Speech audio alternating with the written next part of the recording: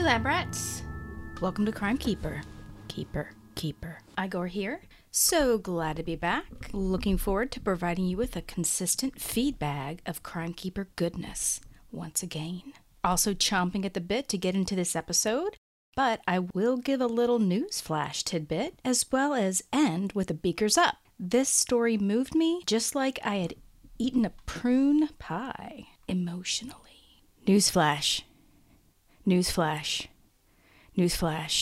How you like that? According to the New York Times, this story is from the 21st of May. Bodies pulled from parched Lake Mead stir wise guy ghosts of Las Vegas. And of course, V and I were just recently there a few weeks ago, but this is real interesting. Get this. As Lake Mead dries up because of global warming, there have been bodies that have been found. Now, the water is only at 30% full, and that's the lowest level it's been since it was filled during the Great Depression. There was a body found that was in a barrel, one semi-buried in the sand, which was located by a paddleboarder and her friend.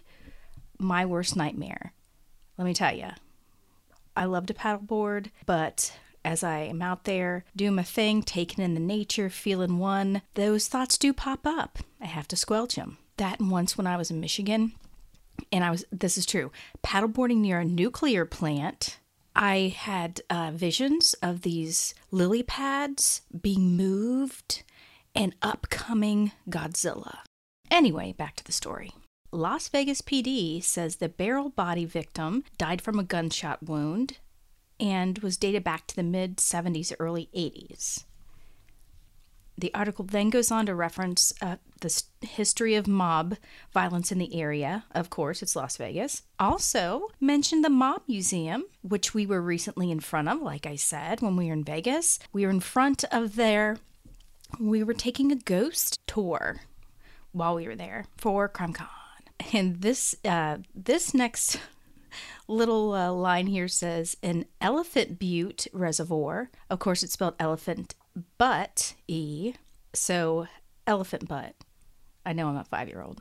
This is in New Mexico.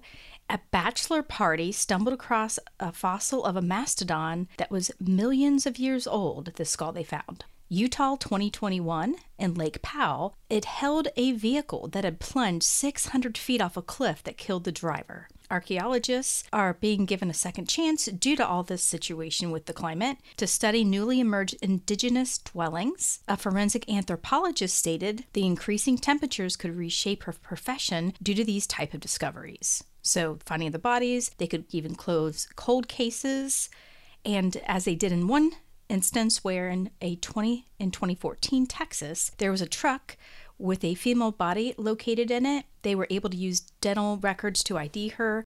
She had been missing since 1979. So a little news flash there for you. So that was a little tidbit I wanted to share. Now we're going to go on to our main event. Thought I would start with just a little bit of history. Again, we're talking today about the disappearance of Emanuela Orlandi and the mystery of the Vatican graves, which I'd heard several years ago.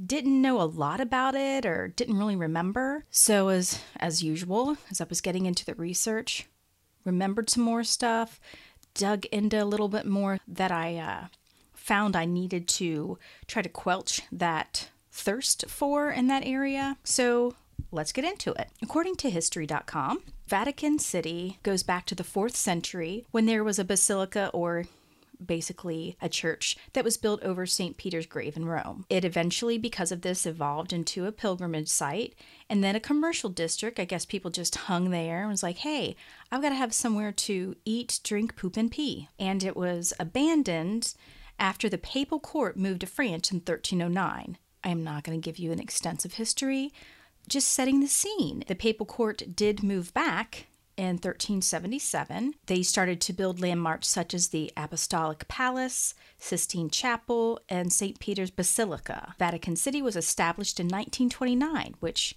I guess I always thought had been around. Popes held the power over papal states that were regional territories until 1870, when the Italian government claimed most of the land outside of the city walls. This caused a fight between the church and the government for 60 years until, like I said, 29 rolled around and Good old Benito Mussolini was the one that signed the pact, establishing that city, that's what I'm going to call it, as a sovereign entity separate from the Holy See, SEE, and granted the church $92 million as compensation because they lost those papal states. Of course, we know that it is home of the Pope and the Roman Curia, as well as the Catholic religion's 1.2 billion followers. It is settled on 109 acres, has its own banking and telephone systems, post office, pharmacy, newspaper, radio and television stations. So again, it's its own place. 600 citizens live there, including the Swiss Guard and a security detail that protects the Pope. What's it like to live there? I ran across an article from a journalist we're going to talk about here, because I was curious as what it was like to live there, obviously, but also for a woman. According to Magdalena Wolinska-Reedy, a journalist from Poland, it's like being part of a royal court. She says, of course, there are the high walls surrounding it, as well as locked gates at night, and they're reopened at 6 a.m. She's one of 400 people. Now, she said this article is from 2018. The other article, I'm not sure what year it was from, so fluctuation there, obviously. She said there were 30 lay women, which means they're not related to the church or church activities in any type of work sense. She says she feels the respect the men have for them, meaning those women. She points out that 110 of those 400 living there are soldiers, plus they have 150 police on duty 24 hours a day, but those police don't reside there. They're just assigned there and then they go somewhere else. There are 300 cameras throughout the city to ensure the Pope's safety. She said she and her family run into the Pope in the gardens. How odd would that be? And I don't know. He's probably not wearing the big hat. Probably wearing a tiny hat. Oh, maybe a tiny cowboy hat. That's what I like to envision it. She mentioned she's happy to, quote, follow the rules that apply, i.e., to the faithful attending Holy Mass. She's not able to bare her shoulders on the streets, wear short skirts or shorts, despite it getting up to 104 degrees even in the shade. Of course, there are no loud parties either. She says, quote, you have to be modest and calm down after dark. I do that anyway because I'm like 80. But this is because it's the Vatican City, due to being within ancient walls in the shadow of the Apostolic Palace where Pope Francis lives. Now, I'm not a religion person. I'm not pro-Catholic Church, so just know that. If that's going to bother you, then you probably want to skip the rest of this because it may pop up. So let's talk about the first disappearance. Yes, there's more than one besides Emanuela. Now, we're going to first talk about Mirella Gregori. She was born October 7th of 67. This happened in 1983, 40 days prior to Emanuela. Both of these disappearances remain unsolved. So I guess it's a spoiler alert. This starts with Mirella leaving home, saying she had a date with an unknown person from school, unknown schoolmate. And like I said, this was in 83. And on December 15th of 85, her mother recognized a man in the papal escort, which also, ironically, is the name of my new band. And she said this was the person who picked her daughter up on many occasions, like in front of their home, was hanging around. I could not find anything more about that. No other specifics. For whatever reason, Mirella is not as well known or documented, at least where I could find in the usual spots that had much information. So I have some idea of why that is, but... So this dude was Raoul Bonarelli. So we're going to talk about Bonarelli here in a few minutes. So let's put a pin in that. But what this led to is an extremist Turkish group called the Grey Wolves. Not sure how.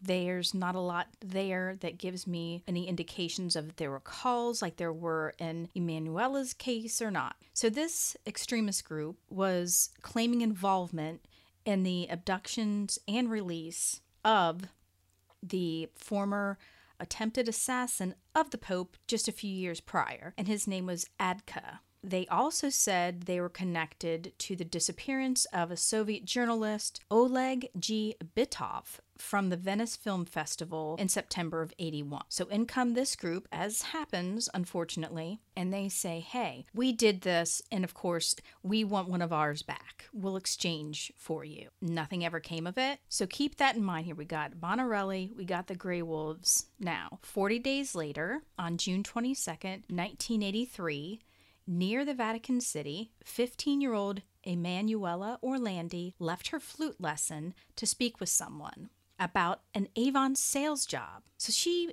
had mentioned to her sister, hey, I've got this sales opportunity for Avon. I didn't think that would be a big thing around the Vatican. You know, I don't know, maybe lipstick makes you feel good when you're going around. Maybe see the Pope in the garden. Now, her father worked for the Vatican Bank, but I've also seen it as that he was a clerk / special events office organizer who worked with the papal audiences. So he organized and arranged people to meet the Pope. It also says in a source that he was a Vatican messenger. So there's some speculation there. He was connected to the Vatican. 2 days after this, her family started getting calls. 2 different men called and said they'd seen Emanuela prior to her being incommunicado. One said that he saw a girl with a flute with the same characteristics as her and provided information only known to the family. Other friends of hers said men had been following her, including a few months prior when her friend Raffaella Gugel said she was followed. Maybe it's Google. I'm trying to be fancy. Raffaella's father said an abduction was being planned after the attempted assassination of the Pope. I guess the Grey Wolves, I don't know, some, force, some dark force was there trying to organize this. Within a week, more than 3,000 flyers with her photograph were handed out after Emanuela went missing, and the Pope himself began asking for her release by those responsible on July 3rd, but he did get involved. 2 days, so 7/5, after his plea, the family started getting calls from an American dude saying he was connected to the 2 initial callers who I'd mentioned previously, and their names were Pierluigi and Mario. The American said that Emanuela was safe and would be returned in exchange for this Adka, his full name Mehmet Ali Adka, a Turkish assassin, like I said, who attempted a previous assassination. Letters then began to arrive at news stations by the Turkish Anti-Christian Liberation Front, or TACLF, Talkuf. Real catchy. They again were demanding Adka's release in exchange for Emanuela. Now, Adka's comments on her disappearance have changed a lot over time, as they often do. In the 90s, he said, she was in a convent. In 2006, her abduction, along with Mirella, were intentional to secure his release, which, again, that's been claimed prior to him saying that. In 2010, he was released from prison. 2011, Antonio Mancini said her disappearance was one of several kidnappings that were made by the mafia, known as the Bando della Magliana, and were part of an extortion effort to get money back from the Vatican. 2012, Italian authorities unsealed the tomb of Enrico De Pettis, a gangster that had passed in 1990 because he was said to have been related to the kidnapping, and they were hoping they could get his DNA. However, nothing came of it. Enter 85-year-old piece of ace, Father Gabriel Amor, chief exorcist of the Vatican, which made me wonder, do you get this posting through ZipRecruiter? You ready for this? Papa Don't Preach says Emanuela had been abducted by a secret cabal of Vatican police and foreign diplomats for a sex party, quote unquote, and then was murdered and her body disposed of. Evidence, you ask? None that he could provide. Now, I obviously, as you know, love a conspiracy theory, but is it conspiracy when you have established stories? So many stories related to the Catholic Church about sex scandals, i.e. child pornography, i.e. molestation. And if you haven't, you need to watch The Keepers on Netflix about the whole saga. I won't go into it, but it's really good and it gives more evidence of this type of thing. So, do I put credence in this? Yeah. but unfortunately, or maybe it was covered up, they couldn't find any evidence. None was provided at that point. In 2018, human remains were located during the renovation of the Holy See's embassy in Rome. They were thought to initially belong to Emanuela and Mirella, but were found to be from a bloke 2,000 years ago, like Apologesus or something. Then the family attorney got an anonymous letter of a picture of the statue of an angel. So here's a letter. Don't know what the letter said, but this picture of the statue of an angel in the Teutonic Cemetery inside the Vatican. And it said, if you want to find Emanuela, search where the angel looks. So like some real Dan Brown shit, you know? The family then, her family, petitions the Vatican to have the two tombs below the angel opened in July of 2019. Now, these tombs belonged, and I'm going to butcher this, one to Princess Sophia of Hohenlohe, Waldenberg / Bartenstein, which totally sounds like a Mike Myers name.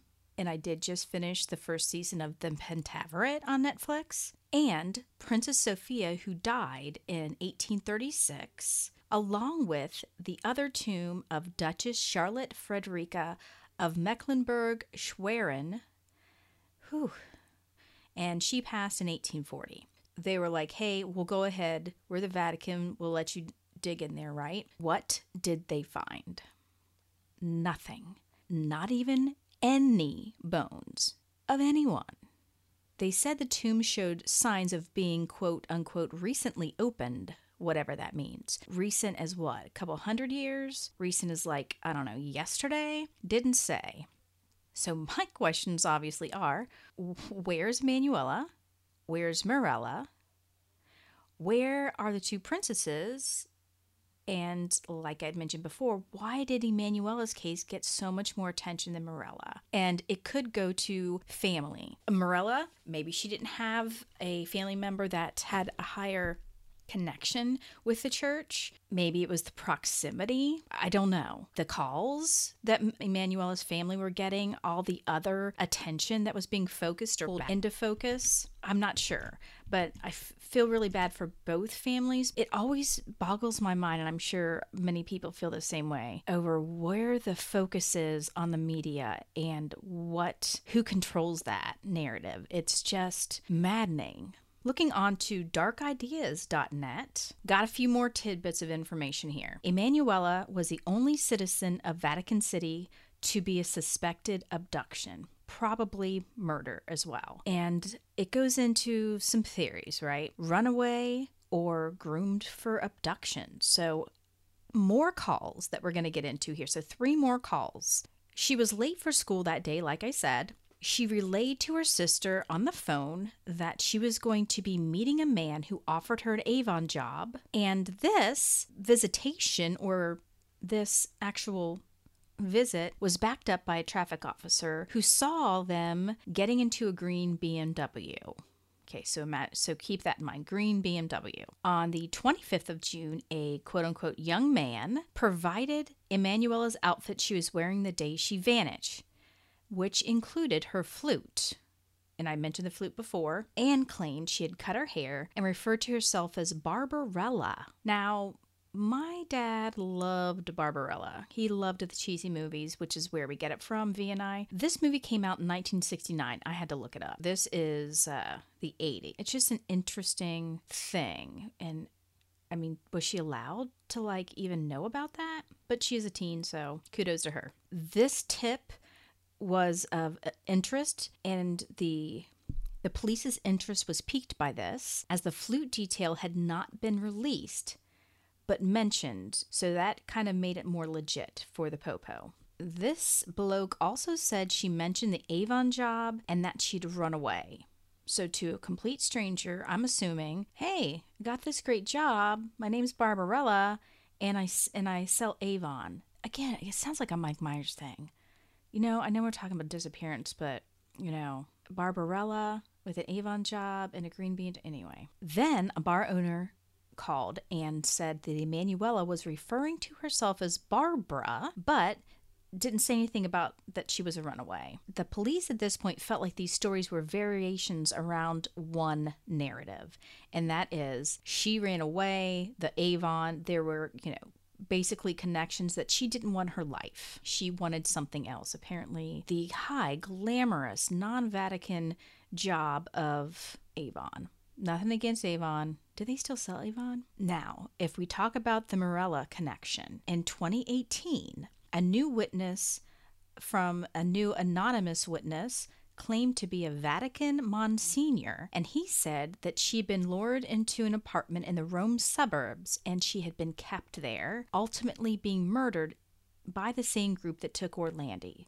So these Grey Wolf dudes, in July, a man known as the American, of course, started calling the Vatican and her parents saying he was with the Grey Wolves. He demanded, of course, Aka's release and provided a few pieces of evidence he was in the know regarding Emanuela.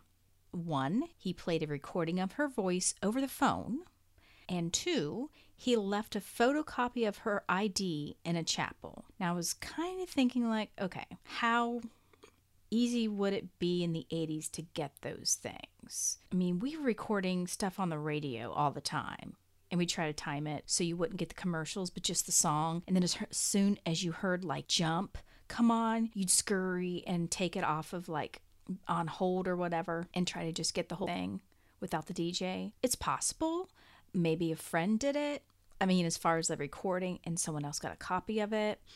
Then her ID, I don't know. She could have left that somewhere. So I'm not saying there's foul play, but I'm just, my mind was thinking, well, how easy was it to obtain that? Then 2 other groups jumped on the bandwagon and said, hey, we also are holding Emanuela. One group said, oh yeah? Well, we can one-up you, man. We got Morella too. Nothing came of it. Okay, so was there a cover-up? We're going to start talking about some covers-ups. What the first was mentioned is the East German Stasi and the Italian SISDE. Don't know what that stands for. So, Government. An Italian reporter once located a mechanic who fixed a window of a green BMW, remember, but was subsequently told to stop investigating this lead when the owner was revealed. Bury the evidence. Bury the lead. Another witness says he saw Emanuela going into her neighbor's property near the Austrian border, and the owner of that property Emanuela was purportedly going into happened to work for Italian intelligence government. The dude's name that was seen that owned the property that Emanuela was going into? Teuffenbach. Teuffen for Nancy, B for boy, ACH. I'm going to say Teuffenbach. It may be Teuffenbach. Now, this Teuffenbach also happened to be associated with the Teutonic Knights of the old Austro-Hungarian Empire, and the site where the tomb was dug also occurred at the Teutonic College. So I'm thinking where the princess graves are is there in the Vatican, and that's part of the Teutonic College. I don't know no geographies, especially of the Vatican. If I can't figure out how to get around in my neighborhood without my nav system, and I've lived here for over a decade, I'm gonna know how about no Vatican geographies.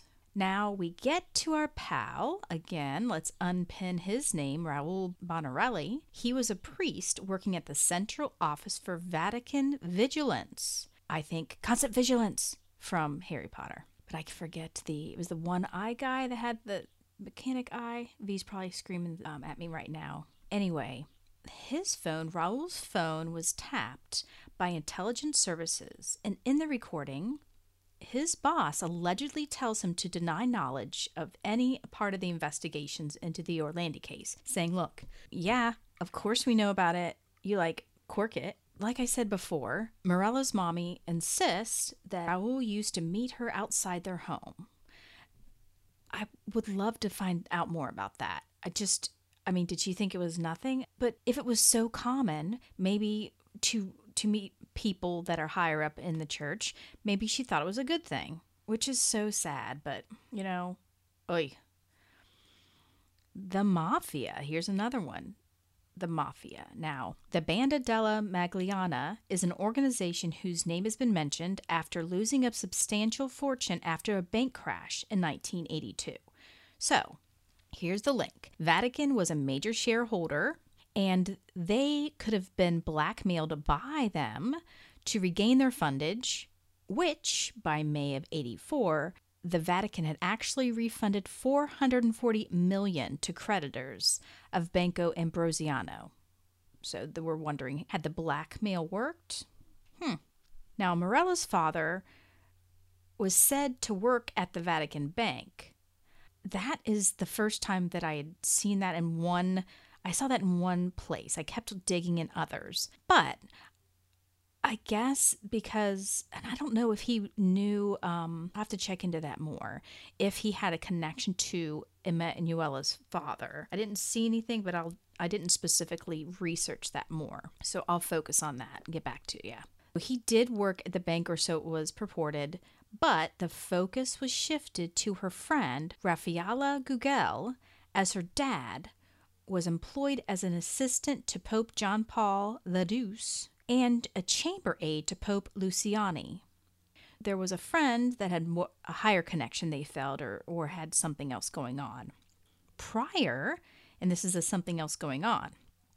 Emanuela's disappearance, the Gugels had been harassed, causing them to change their phone number, as well as Raffaella being followed and having two psychos try to force her into a car.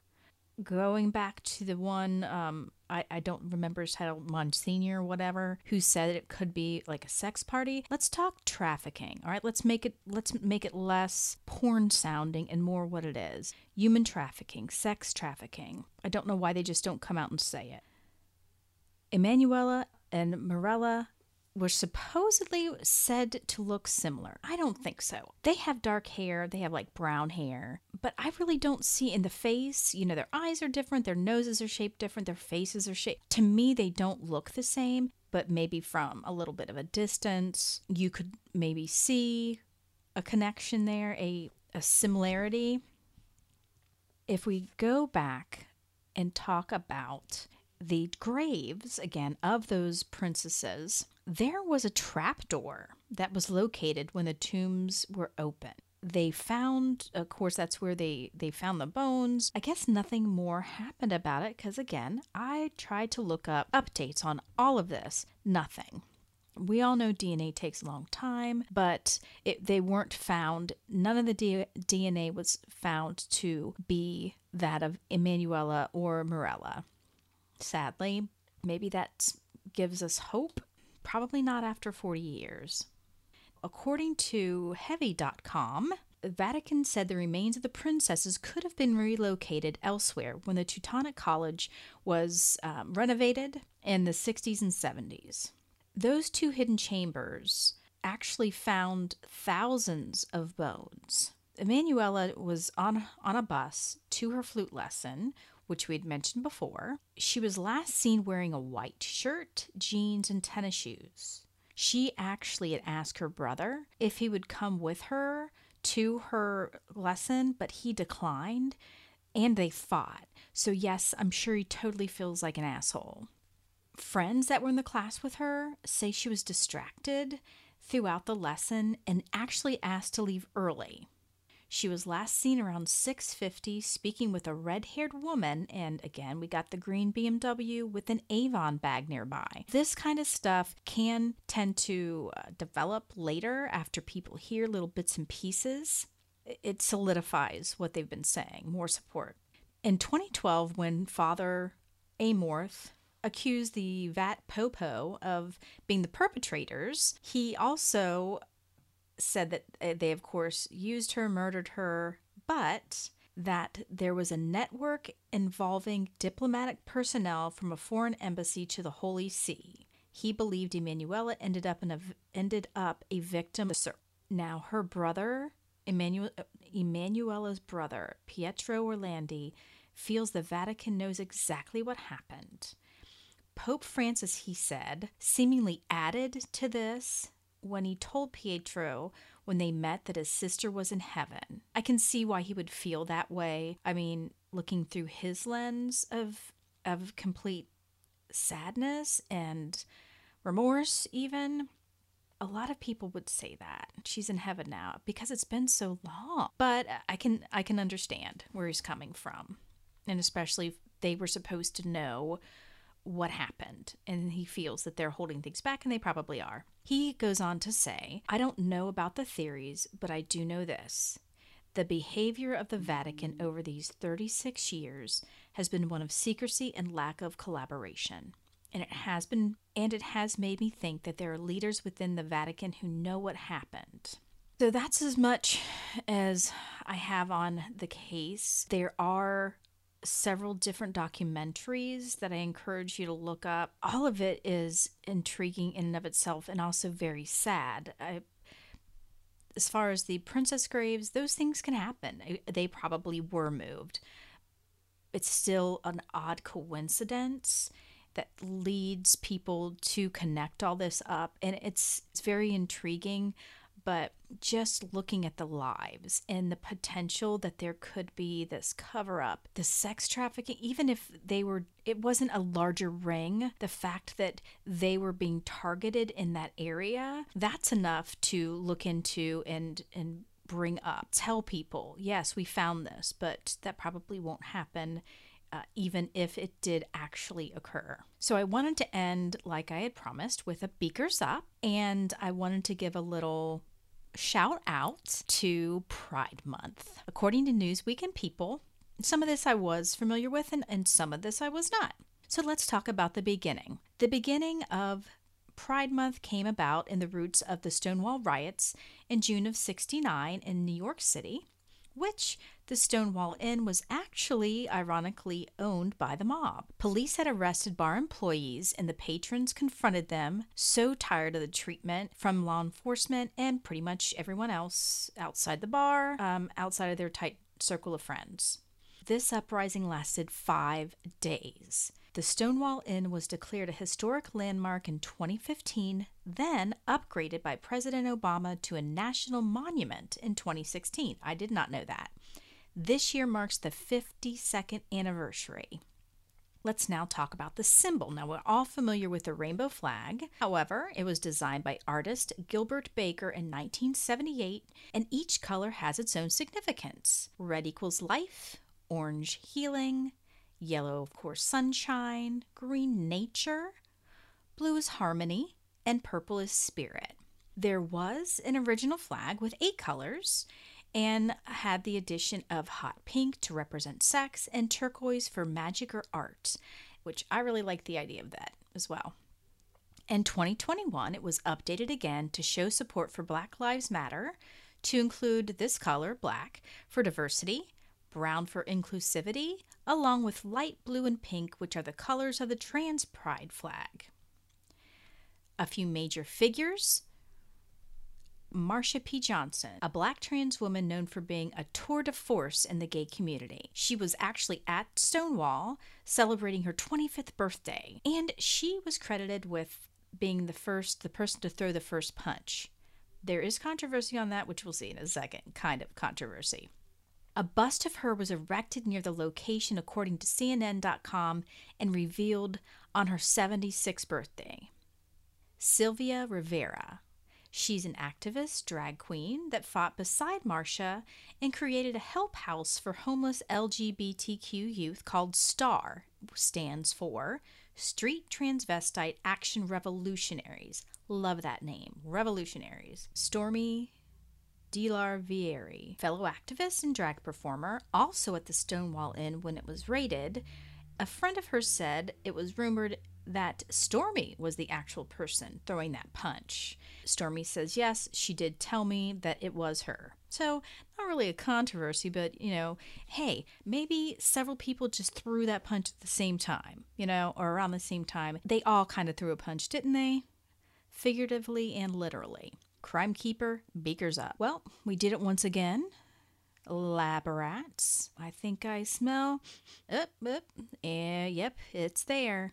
It's Queen V trying to lure me back into the lab with these smells of those delicious, delicious fish heads. Well, Lab rats, I must depart, but you know that everyone has to find their truth. And mine, it be Abby Normal.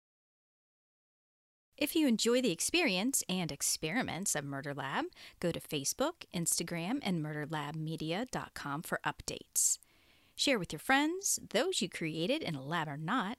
As long as they can subscribe and listen, we'll take it. Murder Lab is available on Google Play and iTunes. The RSS feed is on murderlabmedia.com for you to plug into your podcast app. We can always use more lab rats.